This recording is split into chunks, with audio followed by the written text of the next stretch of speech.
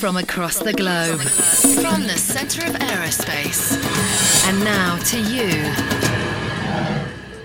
Thank you for downloading the Aero Society podcast from the Royal Aeronautical Society. Well, good evening, and thank you for the kind introduction. That is the commercial element out of the way. For me, it's certainly a great honour to deliver the annual Brabazon Lecture here in London. Despite nearly a decade in Abu Dhabi leading the airline, I've in fact had a home here for the last 25 years in the UK. So in many ways, I guess I could count myself a little bit English, except when it comes to rugby and cricket, especially rugby at the moment. But rugby aside, Britain has been a very important part of my life and of my working life in particular. I was lucky enough to spend some of my working years with one of the great challenger brands of British aviation, BMI, British Midland, at a time when it sought to bring new competition to international markets, originally during the 90s, as it expanded its European flights, and latterly as it moved to long-haul markets. BMI was a company in which the desire to challenge the established order ran through the DNA of the business. At Donington Hall, you could hear the mantra as you walked through the corridors of compete, compete, compete. But it faced challenges at every stage, from entrenched interest across Europe and on both sides of the Atlantic. And as a small, independent carrier, it ultimately could not overcome those challenges alone. And those challenges came to mind as I was preparing for the lecture. It's a tough audience. It's not a commercial airline audience. And I felt it struck me that when we look at our industry, in which there is constant change, there is so much from what I encountered in the past that is relevant today. Our industry is an industry which can be fiercely competitive, but one in which the interest of protectionism are again and again able to block real competitive choice. It's an industry which seems to have welcomed new competition over the last decade, but one in which the global mega carrier has gone from strength to dominate their key markets. And of course, it's an industry which exists only because of constant innovation in aircraft design, in engine technology, in environmental improvements, but one in which new approaches to commercial and business operations are attacked. Above all, it is an industry which cries out for new competition across many different markets, but it is one of which smaller operators can only operate in niche environments. The cost of entry today into global aviation is massive. Finally, this is an industry that even when it is doing well, with record profits and solid growth, is one which is never far from turbulence. So tonight, I'd like to investigate some of those issues in some more detail. I'd like to start by giving my perspective on where the industry is today. The global financial crisis, sadly, just one of the long run of major challenges to this industry, but the last few years have been, in one way, seeing record growth and record profits. And that's rare for an industry that's rarely seen record profits. And I'd like to look at the reasons behind that. It is an industry still facing challenges. And I'd like to look at what those challenges are. And then I'd like to dig into the concept of new approaches in an industry so dominated by legacy carriers, legacy systems, and more. Importantly, legacy mindsets. Despite the regional success stories of Ryanair and EasyJet in Europe, or Air Asia in the Far East, you can make the argument that global aviation, well, quite frankly, it's about the long-haul network carriers. We've seen the arrival of only a handful of new competitive choices in the last 2 decades. And I'd like to consider why that is. and use my own experience at Etihad Airways to investigate some of the challenges behind that situation. In summary, I believe we are coming to a crunch point in global aviation. The industry, structurally, is not fit for purpose. If that purpose is to provide competitive choices to the world's travellers, then things certainly need to change. Today, battles are being fought which have the potential to shape the industry for decades to come. And all we need to consider what we want that shape to be. So let me look at the industry today. In many ways, as airline executives, we should feel good about ourselves. This industry is expected to deliver $29 billion in profits in 2015, up from $16.4 billion last year. Overall load factors are expected to hit record high of 80.2% for the year. One could say things have never been so good. A major factor behind that improvement has been the restructuring undertaken across the industry since the tragic events of 9/11, with a second wave of financial improvements since the global financial crisis. Add in the growth of trade and tourism that comes with improving global economic performance and the surprise boost of low oil prices, well, maybe we are looking good. But the cynics could look behind those numbers and raise some different questions. $29 billion US equals a margin of around 4%. Quite frankly, when you look at the capital, not that stunning. And one company outside of our sector, Apple, has already delivered $42 billion in net income for its first 3 quarters in 2015. That's not an industry doing better than ours, but a single company. Then look where the industry's profits are coming from. More than half of that profit will come from airlines based in North America, where each passenger will deliver almost twice as much net profit as in the next performing region, the Middle East. The US carriers, which drive much of that profit, should be applauded. They quite rightly point to their financial restructuring over the last 15 years, and this, coupled with the consolidation of airlines into mega carriers which can exploit benefits and economies of scale, have clearly made a difference. The $115 billion of government support over the last 15 years might also have had something to do with it, but I'll talk a little bit more about that later.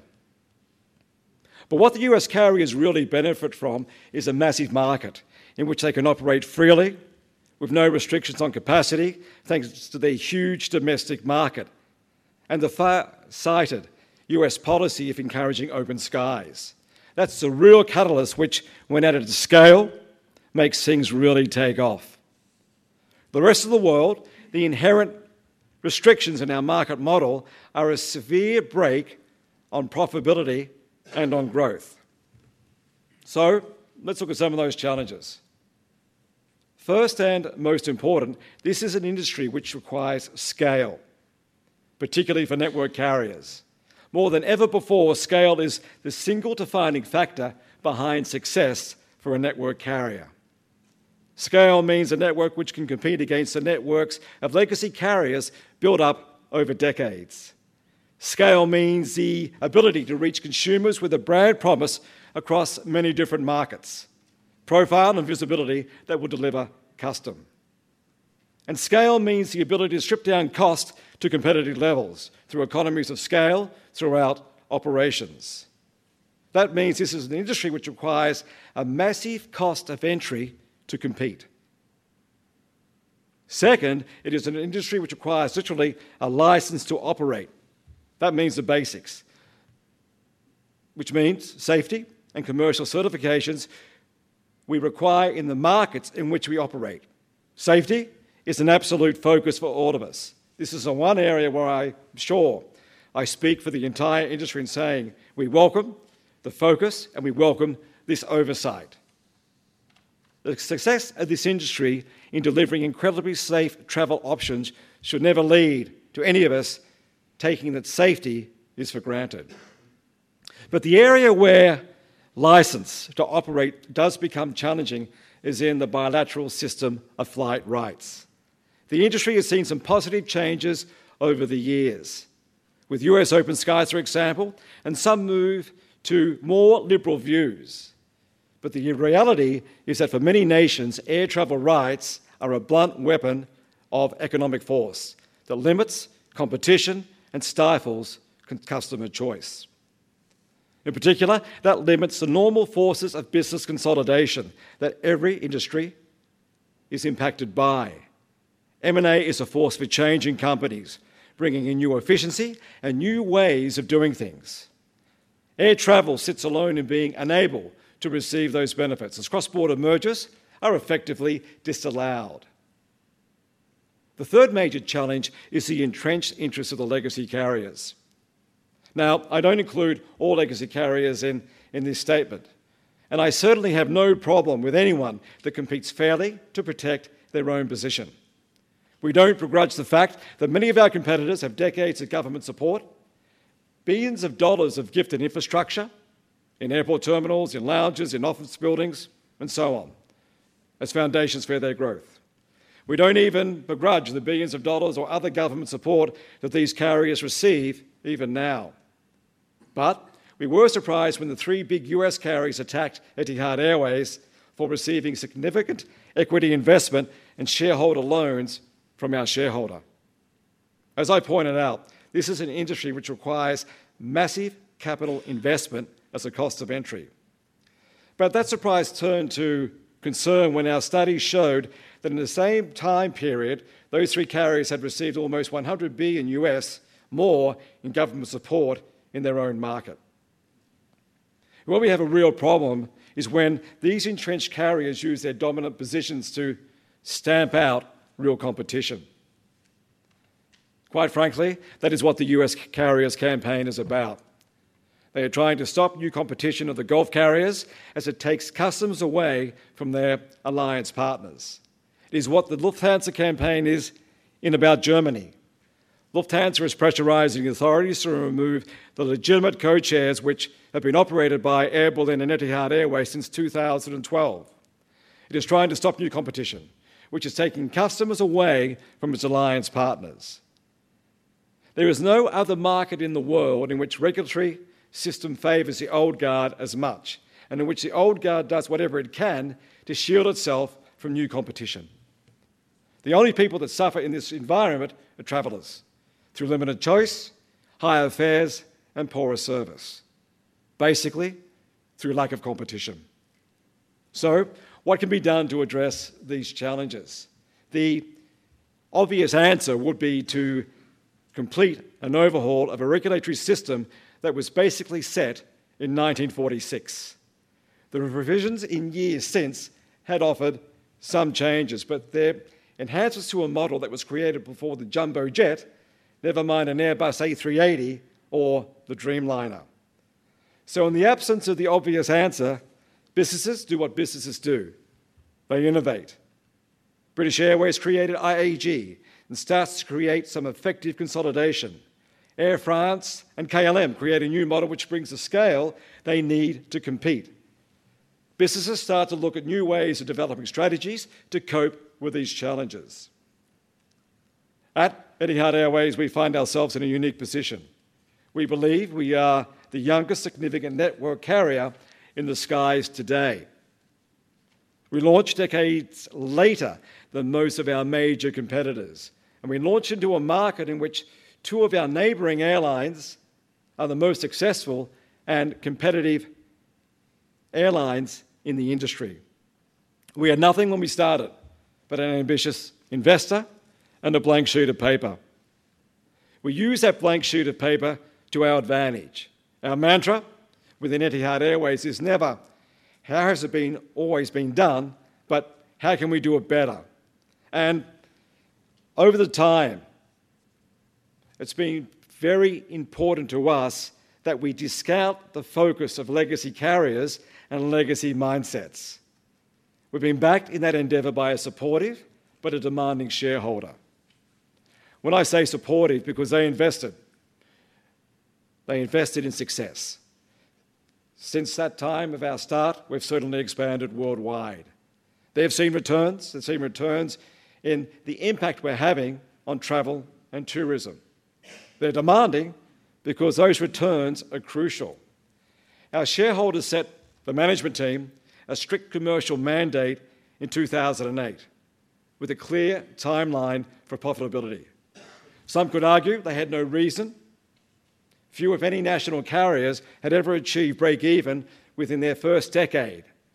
But our shareholders knew that they would need to invest based on the back of a strong campaign to build a strong business to achieve the commercial return they were seeking long term. So we've delivered. Last year, we delivered our fourth year of net profitability, and we aim to do the same in 2015. Our costs are benchmarked in the lowest quartile of international carriers, and we focus on clear commercial KPIs in every part of our business. We've just not delivered profitability, we've delivered value. The infrastructure, the business units, and the businesses that we have created are now valuable assets in their own rights. From our property to our IT systems, to our frequent flyer programs, to our cargo unit, to our engineering business, each operates commercially and each has certainly created value. With that commercial mandate, we also had to innovate. That's because for Etihad Airways to achieve its goals, we needed to find scale. Partly, we got there through industry-leading organic growth in each of our 12 years, but we needed more.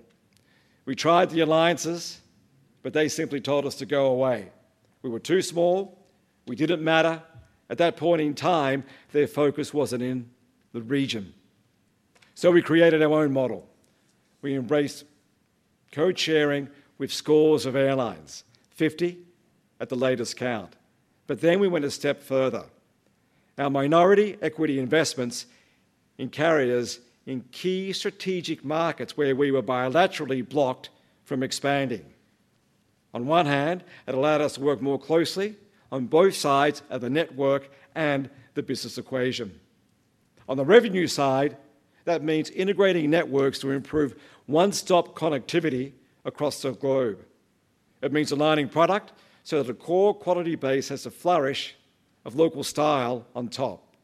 And it means frequent flyer programs that offer a real alternative. On the cost side, that means shared training, staff development, within IT, joint procurement, from everything from aircraft down to uniform, from training simulators, nothing sacred. And it means creating centres of excellence, finding the best practice across the group and then sharing it amongst the airlines. For us, the results have been impressive. Code share and equity partner revenues have grown to more than $1 billion a year, now accounting for more than 25% of our passenger revenues. And those are revenues that go both ways. We also deliver hundreds of millions of dollars of revenues to our partners. We earn those revenues because we're able to offer competitive choice globally on our own, not through an alliance. We can certainly never hope to reach the network of the alliances, but with our partners, we do in fact reach more than 330 destinations and operate over 700 aircraft carrying 110 million passengers. By any standards in aviation, it's a new model, but it's a successful model. Revenues up, costs down. And certainly we've been seen as a disruptor by the legacy carriers offering new choice in a market which seems stuck with the old legacy options. And quite frankly, that's where the battles are coming. In March, the big three US carriers launched a campaign against the Gulf carriers. They were closely followed by Lufthansa in Europe, agitating in Germany and in the European Commission. The cry went up that Etihad and the other Gulf carriers must be stopped. Back in Abu Dhabi, we asked the question, stop from what? We operate competitively, bringing choice to consumers around the world. We receive no subsidies or free kicks. Indeed, we operate to a tighter commercial mandate than many of our competitors. We've used innovation to create new models of competition we could never achieve with other partners, with alliance partners. We've created partnerships to achieve scale. We've acted smarter with a bilateral process to get around the obstacles of entry into market. Our biggest crime has been seen to be successful. We've created attractive products, attractive networks that appeal to our customers, and we've grown. In many cases, that growth has had a beneficial effect. Just like British Midland's entry into the UK's trunk routes back in the late 70s, derided at the time as a corrosive force on the UK travel industry, yes, BA lost market share, but the size of the cake grew so that everyone benefited. Our major route studies show that we do cause competitors to lose market share. But in many, many cases, the stimulus of that market from new competition means their travellers, in absolute terms, grow.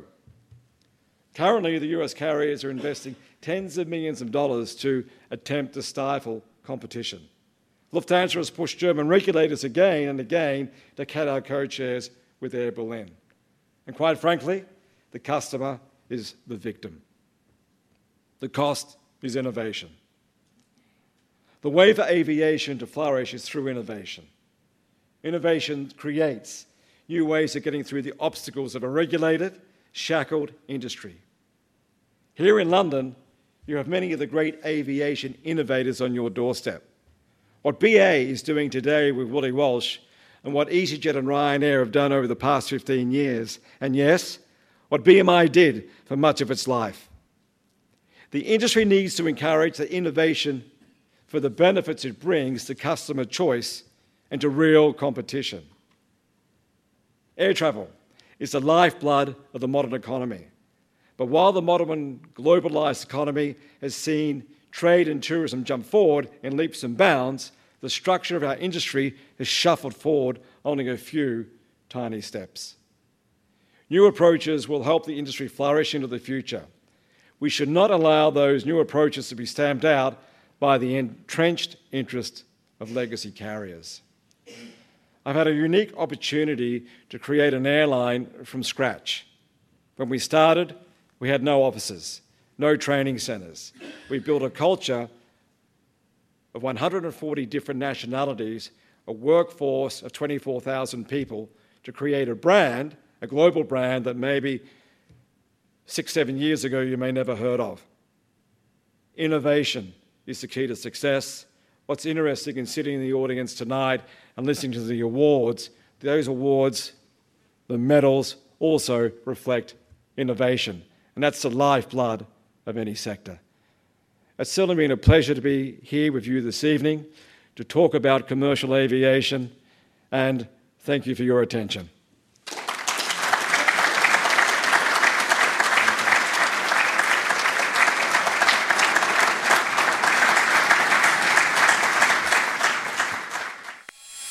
From across the globe, from the centre of aerospace.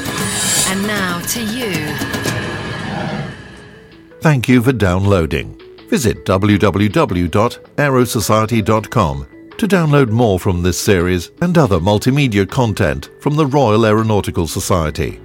If you enjoyed this content, please consider showing your support for the Society. Share a link to this presentation by email or on your favourite social networks. If you have an interest in aerospace, consider the professional and personal benefits of membership. Visit www.aerosociety.com. This content is provided subject to our website and digital media terms of use. Please visit www.aerosociety.com for more information.